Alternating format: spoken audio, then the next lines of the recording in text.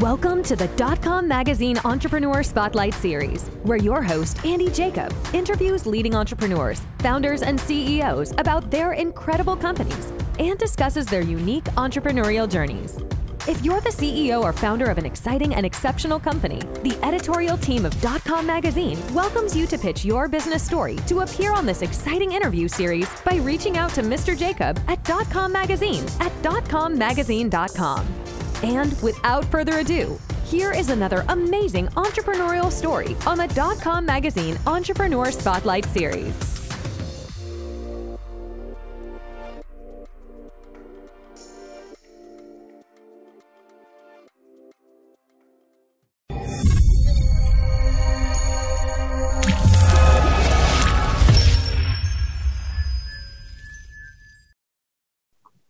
Good afternoon, everyone. Andy Jacob here with the DotCom Magazine Entrepreneur Spotlight Series.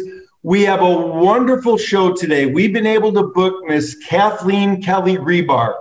And Cathleen is the managing partner at Rebar Kelly Law Firm. They've got offices in Pennsylvania, New Jersey, New York. Recently, she was named one of the top 10 women entrepreneurs to watch. She heads the firm's liability practice, and she's been advising and counseling clients for a number of years in very complex litigation matters, actually over 2 decades. So we're super excited to have Cathleen on the show today. Cathleen, welcome to the show. Oh, thank you. I feel like you need to introduce me in like every setting I go into after that. It's fantastic. Thank you. I would love it. Well, listen, your reputation precedes you. You do amazing work at the Rebar Kelly Law Firm. You've been at it for a long time. You started as an assistant district attorney in Delaware, and you worked your way up through the ranks, and here you are, the managing partner of the law firm. Let's pull the lens back just a little bit, Cathleen, and tell us what you guys specialize in at Rebar Kelly. Sure. Just a point of clarification, it was Delaware County in Pennsylvania, not Delaware, the state. I just like to give some credit and props to my old office because it was a fantastic place to work when I was an assistant district attorney down in Delaware County. But thank you. So at Rebar Kelly, our focus is a little bit different than where my career roots started. I started out as a prosecutor, and I actually met my husband in court when I was an assistant district attorney. He's a state trooper. Seems like yesterday, but in fact, it's 25 years ago now. Our firm here at Rebar Kelly, we mostly focus with respect to issues that arise under insurance policies. So businesses and individuals, they secure insurance policies, and we hope, we never need those policies. But when those policies step up to protect the interest of those individuals when something unexpected happens, like a lawsuit, and the insurance carrier would then appoint an attorney to defend those claims, and that's where we would step in. So whether it's an adverse incident involving a medical procedure or a lawyer who was unhappy, with respect to their outcome, or a design error in a construction project of a new building, or say a guest was injured in a hotel or a store, if the insurance policy provides coverage, the insurance carrier will assign an attorney, and that's where we would step in to defend those claims. See, that makes all the sense in the world. And obviously, there's a lot of large insurance companies that need this expertise and background and experience. And when you're speaking to insurance companies, Cathleen, I would imagine that you've heard of every type of case under the moon, if you will. And is there a specialty that you have in a certain sort of matters that the insurance companies really reach out to Rebar Kelly above and beyond all the other law firms at this point? Well, sure. Thanks for that. I think a lot of our insurance carrier clients would say that they come to us for their bet the house cases, those really large cases that are messy and complicated, that we would be their go-to firm for those. And that's because of the strategic thinking that we employ in our processes. But we do have, and I'd be remiss to not focus on the total of our practice. So we do have an insurance coverage practice, and that's headed by my partner, Kim Parsons, in our New Jersey office, where we would evaluate whether or not there's even coverage that exists under a policy and provide the insurance carrier with guidance throughout the process regarding whether or not coverage exists. But then we do a lot of professional liability. So if you have a license, you're a licensed professional and you get sued, That's our bread and butter. That's where we come in and we defend those licensed professionals to determine whether or not they acted within the standard of care. Just because there's an adverse outcome doesn't mean that somebody violated their standard of care with regards to their clients. And we take our professional responsibility seriously, and we know that our clients take their professional responsibility seriously. So we use our expertise to defend those professionals. But we also have a niche practice with respect to hotels and restaurants and retail industry, premise liability cases. If you're overserved in an establishment that sells alcohol, or if you've slipped and fallen on a surface in, say, the mall, or in a hotel, or there's been some other injury, we would also defend those types of claims.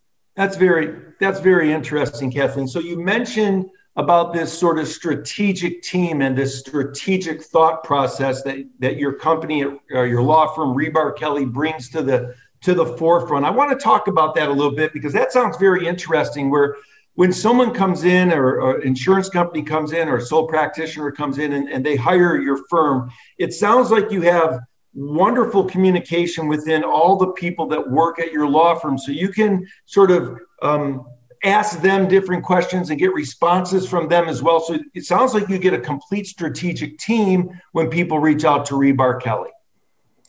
Absolutely. I mean, we handle such a wide variety of matters with all wide-ranging exposures. And what I mean by exposure is the damages. Is the case worth $1,000 or $10 million? So we have a very wide breadth of cases that we handle. So when the cases come in, we definitely employ a team-based approach and a two-part analysis. To determine, one, did we do anything wrong here? But that's really not the end of the inquiry, because if there's even the smallest chance that we did something wrong and the damages are very high, then there's exposure. So it's both evaluating the liability, whether or not we are in the wrong, we violated the standard of care, we didn't clean up that spill, whatever it is. But then also, what are the damages that this plaintiff has sustained? Is it a traumatic brain injury and they're now living in a facility? Is it a minor ankle sprain? What are we looking at? Because that really will set the tone of where the case is going. And so from the very beginning, looking at those two pieces, we put together a strategic plan, looking at the facts of the case as we know them, to carry throughout the course of the case, which allows our team to provide a very efficient and focused approach to the litigation, which often results in much better results and outcomes for our clients. It's important to keep in mind that not every case, and actually only less than 2% of cases, go to trial. And so the strategic approach to those cases makes a big difference with regards to your strategy of resolution. Is the resolution a victory at trial? Since such a small percentage of cases end up at trial, generally that's not the client's goal. The client goal is to come to a resolution that they can live with so that they can move on and get back to doing business, make the plaintiff whole again. What is the first juncture we can do that? And so that's how we go about approaching the cases as they come in. We evaluate them, we review them, we roundtable them, and then we set the strategy to move forward so that we can make sure that our clients' interests are protected and that we're reaching their goals. Well, that's amazing. And that's how you've been able to build this law firm the way that you've been able to do it. And we're going to talk about that momentarily, about entrepreneurship and what it takes to actually build something as strong and powerful as what you and your team and your partners have been able to build. But I'm listening to you, and recently, Kathleen, I've been looking for a senior adult community for my mother-in-law, and we're going through that process, and we're on the Zoom, and we're trying to figure out the best place for her to land. And in the back of my mind, of course, my wife and I are always saying to ourselves, you want to find the best level of care in those long-term care facilities. And it was sort of, I've been thinking about what happens at these long-term care facilities in terms of sort of the legality of what's going on and the people that they hire, and perhaps, somebody does something inappropriate or not quite right at the long-term care facility that maybe harms one of the senior adult community members. So I know this is sort of coming out of the middle of nowhere, but I was curious, is that area or that practice area like a big area for a lot of attorneys at this point in time in insurance companies? Great question. So that is one of our practice areas. That's one of the areas upon which we focus in all states in which we practice. long-term care industry has been heavily regulated. In some states, there's caps. And so the amount of litigation that's arisen in the long-term care industry is declined. That's not the case with the Northeast. There are no such caps. During COVID, however, there's been several states, if not all of the states in which we practice, that have imposed immunity to those facilities for issues involving COVID. So under the recent construct, we're not seeing an uptick in litigation as a result of nursing home deaths resulting from COVID. While there is some litigation, there are a lot of protections. During the pandemic, we have not seen an uptick with respect to long-term care litigation at all. If we go pre-pandemic, there is a large body of litigation surrounding long-term care, from things involving pressure sores to not providing the proper fall protections for individuals, not performing the right types of assessments, not transporting people early enough to hospital settings, not providing the correct level of care. Those are the types of allegations that we see. By and large, I've been defending the long-term care industry for a very long time. It is full of extremely dedicated people who are absolutely committed to getting the best outcomes for those residents. These are difficult times for these people. They end up in these facilities generally without expectation to return home, and almost always because at home they can't be provided the level of care that they require. And so this is their last and final stop. And when you recognize that it is the last and final stop for these individuals, the outcome that's expected is that this individual will decline and will die in this facility. That is not a reality that we want to embrace in any way in a joyous fashion, but it is a fact. These individuals are aging out and declining, and that's why their level of care keeps increasing. Some families do have a difficult time understanding that outcome is a foregone conclusion. None of us leave this earth alive, right? At some point in time, all of our time will come. It's distinguishing between those cases where you've had a failure to thrive and a declination of the quality of your life as resulting from the natural dying and aging process versus where negligence and malpractice has come in. And so it's important that we evaluate those cases in a very strategic manner to determine, is this an emotional family who is not willing to accept the terminal illness that their loved one was enduring at the time, and that maybe that the individual who is involved and who's no longer here actually gave up and did not want to fight any longer, that they had refused certain treatments because they had the right to do that. So evaluating the cases on the facts that are presented and understanding them thoroughly is very important to progressing. And sometimes those families just need to understand that nothing bad did happen. And litigation is the only way that they're afforded that opportunity. And so they engage in pre-complaint or pre-litigation types of discovery where they have the ability to review in full the medical records, the facility records with an expert. And a lot of times that expert will come back and indicate there's no evidence of negligence. This was just a situation that's unfortunate and was an expected outcome. And sometimes the experts say there was negligence and we have disputes, and we will work through on our end. I will say, for what it's worth, on the defense side of things, there's a lot of intellectual honesty going on. When we step into the case, we evaluate the case to find the truth. If we did something wrong, all parties involved are looking to resolve that case and give that family the satisfaction that they need. If we truly don't believe something happened that was improper or negligent, then those cases get defended.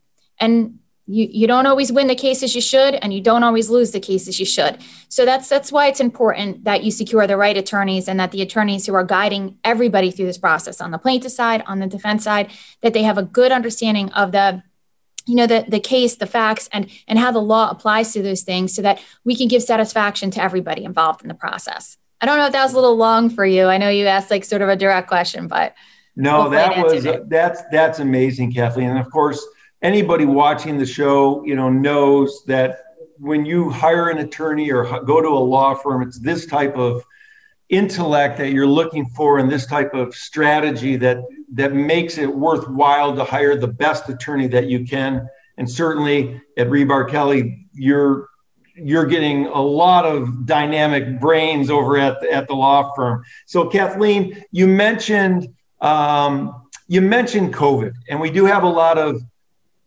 let's say, younger entrepreneurs or smaller companies that are watching the show, and maybe they've got a storefront, and maybe they have a couple or a few employees for the smaller guys watching the show. And I know it's in the back of everybody's mind, like, what's going to happen to my company? God forbid somebody gets COVID when they come into the store, or maybe one of my employees get it. Am I going to be held accountable? I mean, I'm not looking for legal advice, but generally speaking, could you give some color on that whole aspect of what's going on in the United States today? So there was a lot to unpack with that question, because it affects and impacts so many different areas of the law. We have a robust workers' compensation law in all of the states in which I practice: New York, New Jersey, Pennsylvania, and Connecticut. And those workers' compensation laws are meant to compensate individual employees who are injured without reference to fault in the workplace. So if you contract COVID in your workplace and you're unable to work, we have workers' compensation laws that are in place to protect you and to benefit you through, paying your wages and medical bills throughout that process. Where I think the real question comes in is, whether or not under the employment laws, which is a little bit separate, individuals now want to return to the workplace, right? So let's take a step back. We're coming to the point now where maybe some of the restrictions are going to lighten up. Under the current model, at least in the state of Pennsylvania, you're supposed to have telework for all of your employees wherever possible. And so that wherever possible language is very critical. If you're bringing your employees back and they're capable of teleworking, you may be in violation of the governor's order that's in existence at the current time. So those are pretty clear. You can't do certain things under the existing restrictions. Restaurants have certain limitations with respect to capacity, and outdoor events have certain limitations with respect to capacity. Those are sort of clear instructions. Don't violate those. If you violate those, that's where you could get in trouble, because you'll have a per se negligence, so to speak, because the guidance and orders that are in front of us tell us to do certain things. When the restrictions are lifted and you're able to bring people back to work, we are expecting a wealth of employment claims, where claims against employers for not making accommodations under the Americans with Disability Act or, Family Medical Leave Act type of things. So employers are going to have a hard time deciphering someone who doesn't want to come back to work based on a general anxiety with respect to contracting COVID, and someone who may have a pre-existing condition that puts them at a higher risk, and whether or not that would allow them to receive a reasonable accommodation to continue to work from home. One of the problems that we predicted, and I mean the legal industry in general, not just us, that we predicted at the outset of COVID, and not to say that this should overshadow the need to impose these restrictions at all. That is not my point. We have to do what we need to do to keep our society and its citizens safe, and the restrictions that were imposed during the pandemic, I'm not challenging. However, what we did is we established an ability to perform functions of the workplace that used to be performed within the brick and mortar structures of the employment place, now at home. And so we have, in essence, proven that a reasonable accommodation of work from home exists because we've been doing it for a year. And so it's going to be difficult for employers to overcome that hurdle. Prior to the COVID-19 pandemic, at least in the state of Pennsylvania, I don't want to bore you with a 4-hour discussion and dissertation in every single state where I practice, but let's just focus on Pennsylvania. The law in Pennsylvania and New Jersey essentially presumed that working from home on its face was not a reasonable accommodation, that employers had a right to have employees in the workplace, and that there were certain benefits to having your employees physically in the workspace, collaborating with each other, that employers had the right to experience and demand. So now that the COVID-19 pandemic has occurred and all states have indicated work from home, I won't go as far as to say something like shelter in place, but we had that at times. Now we see that the work can be performed at home, and there's going to be measurables that we're going to need to compare. Are we as productive working from home as we are in the workplace? And the employer is going to have to establish a good reason why they can't make those accommodations for some of their employees. So we will see a lot of litigation in the employment context. And then you have third-party claims. If that's where, say you run a business, let's use a pizza shop by way of example. And customer comes in and they're claiming that they contracted COVID because you didn't necessarily do the appropriate COVID processes for cleaning, et cetera, within your workplace, that's a completely different issue. There is CDC guidance with respect to what workplaces need to do, what places of business need to do in order to keep their customers and their employees safe. And that guidance needs to be followed, and employers need to make sure that they can document that they followed it. So a lot there to your question. I've only touched on some of it because there's such a great many issues that affect the question of how COVID's going to impact the legal field as we progress through this and hopefully come out of it on the other side. Wow, what an amazing time and amazing world we're living in, and so much is changing every day in all aspects. And part of me, because earlier I mentioned you were in Pennsylvania, New York, New Jersey, I forgot to mention Connecticut. So Rebar Kelly is also in Connecticut. Let's unpack a few things here, Kathleen, because it's really important. And I know you've only sliced out a certain amount of time for me today, and I'm very, very happy and fortunate that you did. And thank you very much for that. You've been able to build a wonderful firm. You've got incredible people working for you. You're in 4 different states. You've got this specialization. You were recently named one of the top 10 best women entrepreneurs to watch. And I know that's very exciting. And it's amazing. So we have entrepreneurs that watch the show, and while they may not be in the law field, maybe they're, in the restaurant field, or maybe they're in healthcare, or maybe they're a startup company with a new technology. And maybe you could share some insight about what it really takes to become an entrepreneur like this, from starting a firm to building it to managing it and also practicing in it. Maybe you could give some words of wisdom to our younger entrepreneurs watching the show to sort of say to them, hey, you can get it done. You may hit some potholes along the way, but keep forcing it, keep pushing it, and good things are going to happen. That's such a great question. And this is, of all the things that you have asked me today, and I'm very passionate about what I do, this area has become such an important issue to me, because it seems that once you reach a certain level, people want to do what you do. They want to be who you are now, but they don't want to do what you did. They don't understand the amount of sacrifice that went into getting where you are. They want the result, but they don't want the journey, so to speak. And, this has been a question that's existed throughout the ages, I feel. You see a parent succeed, and then the child has more advantages and they don't quite reach that same level of success. And you question why. You do sort of a psychological review of the situation, because they didn't have the struggle. How much of that struggle impacts the end result? I think it impacts the end result a lot. There's no shortcut to success. There's no shortcut to winning. Do people in life get lucky? Sure. I don't think I'm one of those people. I am the person that had to take the hard route. A lot of sacrifice, a lot of sleepless nights, a lot of dedication. I missed a lot of things, with my family, because if you want to be successful, especially as a professional and as a lawyer, you have to put your clients first. I mean, that's an oath we take. Not to say that you have to put them, before every aspect of your life, but when a client comes to you and they have a need that's emergent and they need a lawyer to step in, you can't say, okay, put this on hold. I have dinner plans. The dinner plans get put on hold. I've spent a lot of nights worrying about, where the next case was coming from, about the results that I was achieving, because so much of this is out of our control. Will this judge decide in my favor, regardless of whether or not the law supports that he should or she should find in my favor? Will they find in my favor? Because the entire result hinges on this motion or this particular outcome. And in what we do, we have a saying, you're only as good as your last result, your last victory. I hope that's not the case. So you try to accumulate a lot of victories, so your bucket's full of results that you can point to. But you don't get there through an easy path. You get there because you work harder than your competition. I'm a college athlete. I captained my college softball team.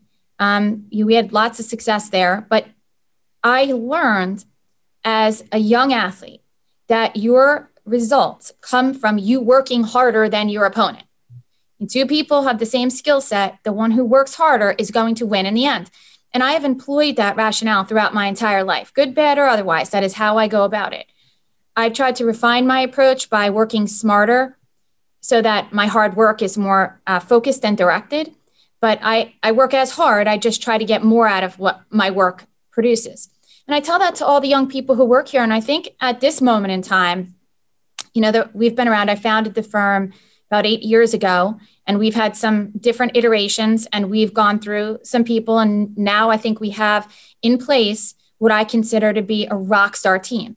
Why do we have a rock star team? Because they appreciate and respect what it took to get here, and they respect me for that.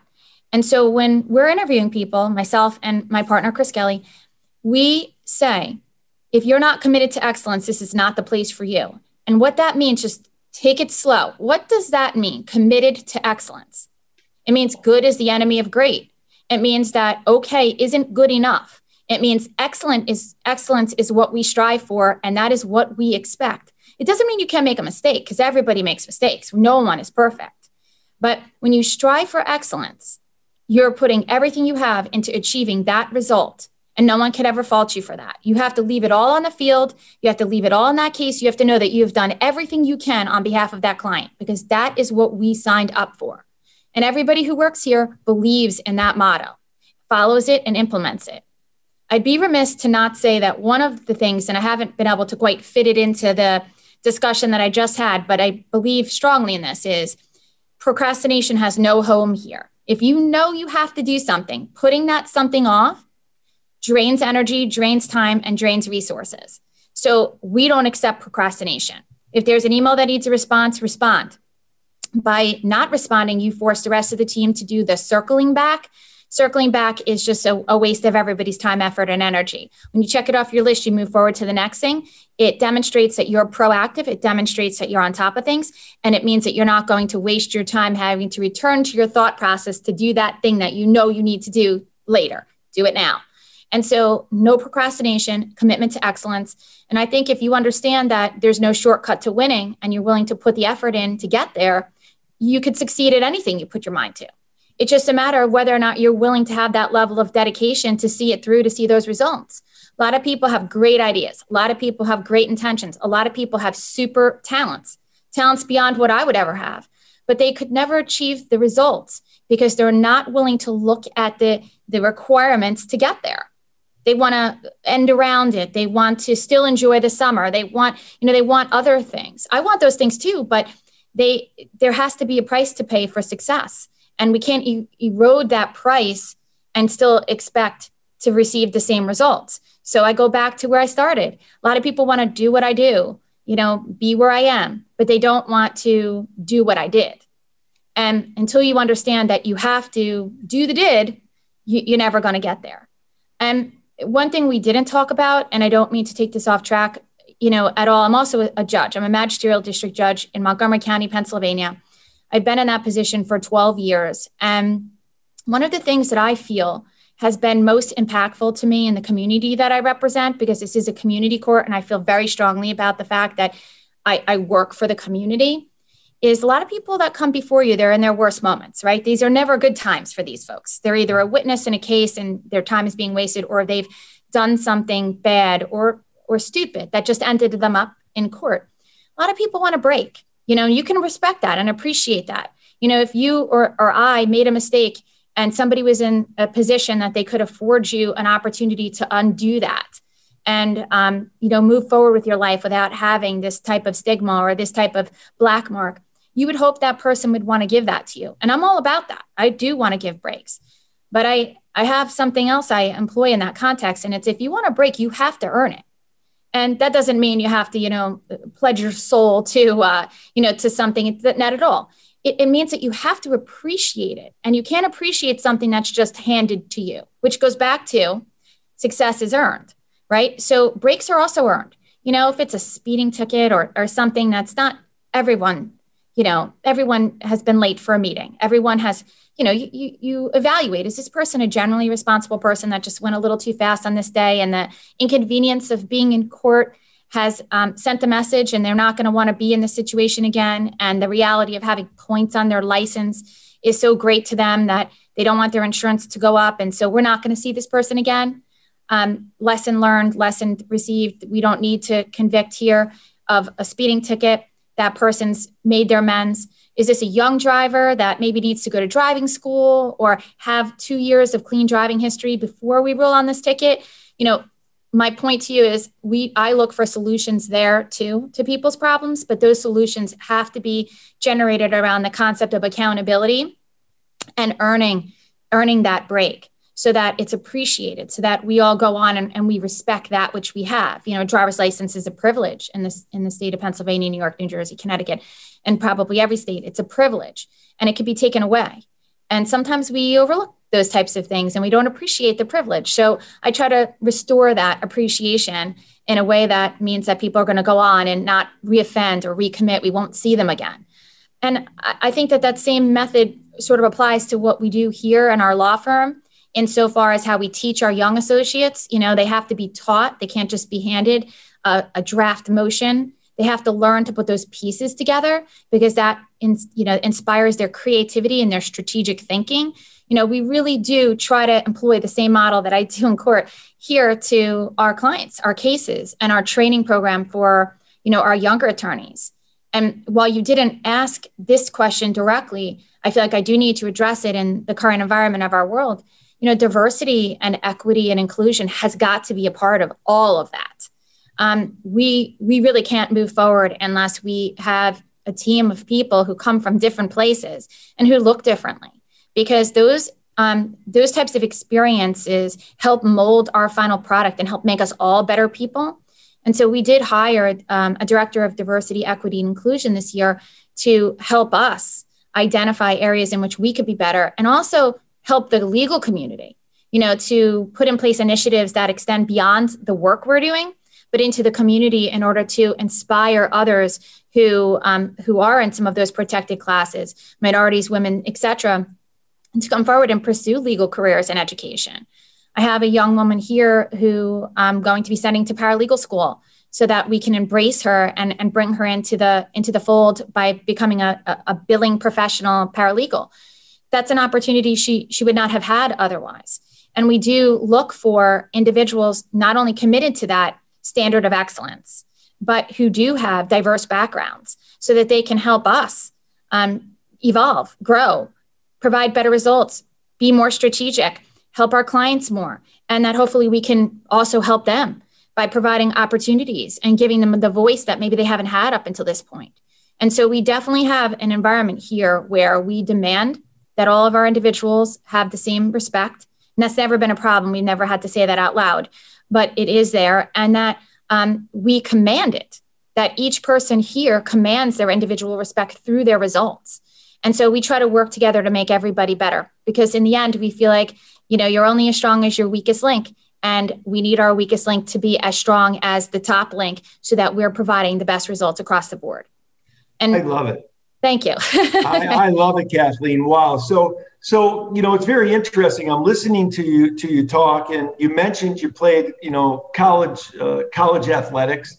And for the people watching the show, if you rewinded it 5-10 minutes, you're going to hear Kathleen really lay out what it takes to be successful. And I'm thinking it sort of comes from maybe a sports mentality a little bit, because you almost sounded a little bit like a coach. So I'm thinking that if you weren't, this amazing, attorney, maybe you would have been an amazing coach, because it's those same things in the competitiveness of athletics that happen in business. So that was really enlightening. And that was super interesting, Kathleen. I have one more question for you. And I know that we're running a little bit late. And again, thank you so much for slicing out this time for me. And it's something that our people watching the show can learn from as well. When you hire someone, what's the one thing that you're really, really looking for above and beyond everything else? Is there one thing that, when you get done with the interview, you say to yourself, that person has it and that person's coming on the Rebar Kelly Law Firm team? That's a great question. So I said that commitment to excellence, that's really where we have focused in on our interviews. And that commitment, we cannot have an elitist viewpoint of that commitment, meaning that commitment to excellence can't be that you expect to come here and only take the highest level tasks of the work and, push down stuff you don't want to do to other people. You have to be willing to do whatever it takes in order to get that job done, because sometimes that is what it takes. Now, that has to be balanced against a business model where attorneys bill, and that's how our revenue is generated. And there are support staff. So you have to designate appropriate tasks to the support staff so that you could become more productive. But you also have to be willing to do all parts of our job. There's nothing too glamorous for me. And I think if you interviewed the people here, they would say that that's something that I do, I never ask them to do something I'm not willing to do. There's no one here that has to do something that I haven't done, that I'm not willing to do, and that I think is beneath me doing it. And I'm the first name person on the sign. And everybody has to have that philosophy, because if they don't, what happens is there's a little bit of resentment among our staff, and I don't want that. We're a team. We're a very cohesive team. We work together.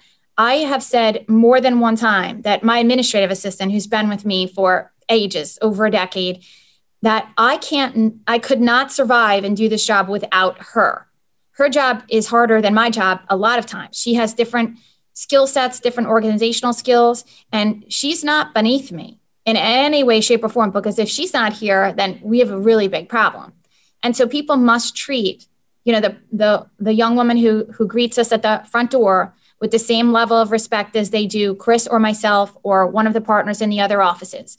In that way, we are equal. And that is very important for us to hash out during that interview process, because if you get somebody in here who sets off that balance, I don't always hear it right away. And then we have this low level grumbling of unhappiness that I then will need to deal with on the back end. And so we have refined our hiring processes to sort of identify that on the upfront. And we've done a great job of it, because at this moment in time, I can honestly say that every single one of our 13 attorneys is fantastic. And every single one of our 10 support staff people are amazing. And that we all work together fairly seamlessly, which helped us weather this pandemic. When this happened, and it was March 16th, the last day that we were in the office, 2020, it was seamless transition. Everyone stepped in to do what they needed to do, make sure that everything could get done and that the client's needs were being handled. And they did that because of that sort of thread that binds us, that respect is shared here among everyone, that we all commit to the standard of excellence, and that we are all at the same level of what we cannot do. We're all doing everything that needs to happen here. Wow, Kathleen, that is absolutely amazing. I'm so excited you came on the show today to share with us what you're doing at Rebar, Kelly. It's very interesting. And as well, I think people watching the show are might be saying to themselves, wow, I think I just received a Harvard MBA equivalent by watching and listening to Kathleen, what she has to say about entrepreneurship, because you really encompass so much of what goes into being an entrepreneur. You're saying that when you're in business, you need to be in business. You can't be standing outside, the rink. You've got to be in there, in business, doing it, working with the people that work for you. Having them part of the team and not separating them in body, mind, and spirit. So it's really interesting the way you've approached this. I can see why you've become, the success that you've become. And I love that you have mentioned that people want to become as successful as you, but they don't want to put the work in. And we find that a lot in this day and age. And the unique thing about that is because so few people want to put the work in, for those people, it's almost easier to become successful because not everybody wants to put the work in, right? I tell my son that. I mean, that's, my son's a sophomore. He goes to St. Joe's Prep in Philadelphia. It's an incredible school, and they teach brotherhood and serving others. It has a lot of things that match with my philosophy. But the one thing I've told my son, who's an extremely intelligent young man, is hard work will separate you. No matter how smart you are, it's your work ethic. If you have a good work ethic and you are committed to working hard, you can succeed at anything. And I really believe that. And I think hard work overcomes most obstacles that people face. It might take you a little bit longer to get there if you don't have the same opportunities. And I'm not disparaging people who grow up in very depressed social economic environments to try to help those individuals wherever we can. We give back a lot here at Rebar, Kelly. That's one of our main traits. If you go to our website, you can see all of the community service in which we're engaged. We require our people to provide and perform community service on a regular basis. We feel very strongly about that. So we are doing our part. And I'm not disparaging those individuals who haven't had the same opportunities as, say, my son may have because of the work I've put in. But hard work, if you have that dedication to working hard and doing the best that you can and leaving your situation with more than you took, you will succeed. And success is different levels, right? I mean, are you going to be the CEO of a Fortune 500 company? I don't know. That may be circumstantial, but you could start your own business. You could be at the top of many other businesses. Maybe your lifestyle doesn't warrant that. Maybe you still want some family and work-life balance. You get to make choices, and that's important because hard work gives you options. You're sought after. Finding people who have a really good work ethic at this moment is a little difficult. And I think a lot of employers will say that. And I will take somebody who demonstrates to me that they're willing to work hard over a built-in skill set every day of the week, because I can train that person, but I can't teach. And I'll go back to sports. You can't teach speed, right? That's something you're given, but you really can't teach a work ethic. It's something that's inherent to you. Kathleen, this has been absolutely awesome. You're a rock star. You're really on it. You could be an internationally great sports coach as well. Maybe you can add that to the list of things that you do on your resume, because this has been very motivating and very educational. And congratulations, everything that you've done at Rebar Kelly Law Firm. It's amazing. And it's been an absolute delight to have you on the show today. I really appreciate the opportunity. Thanks so much for having me. And anytime you want me back, I'm glad to participate.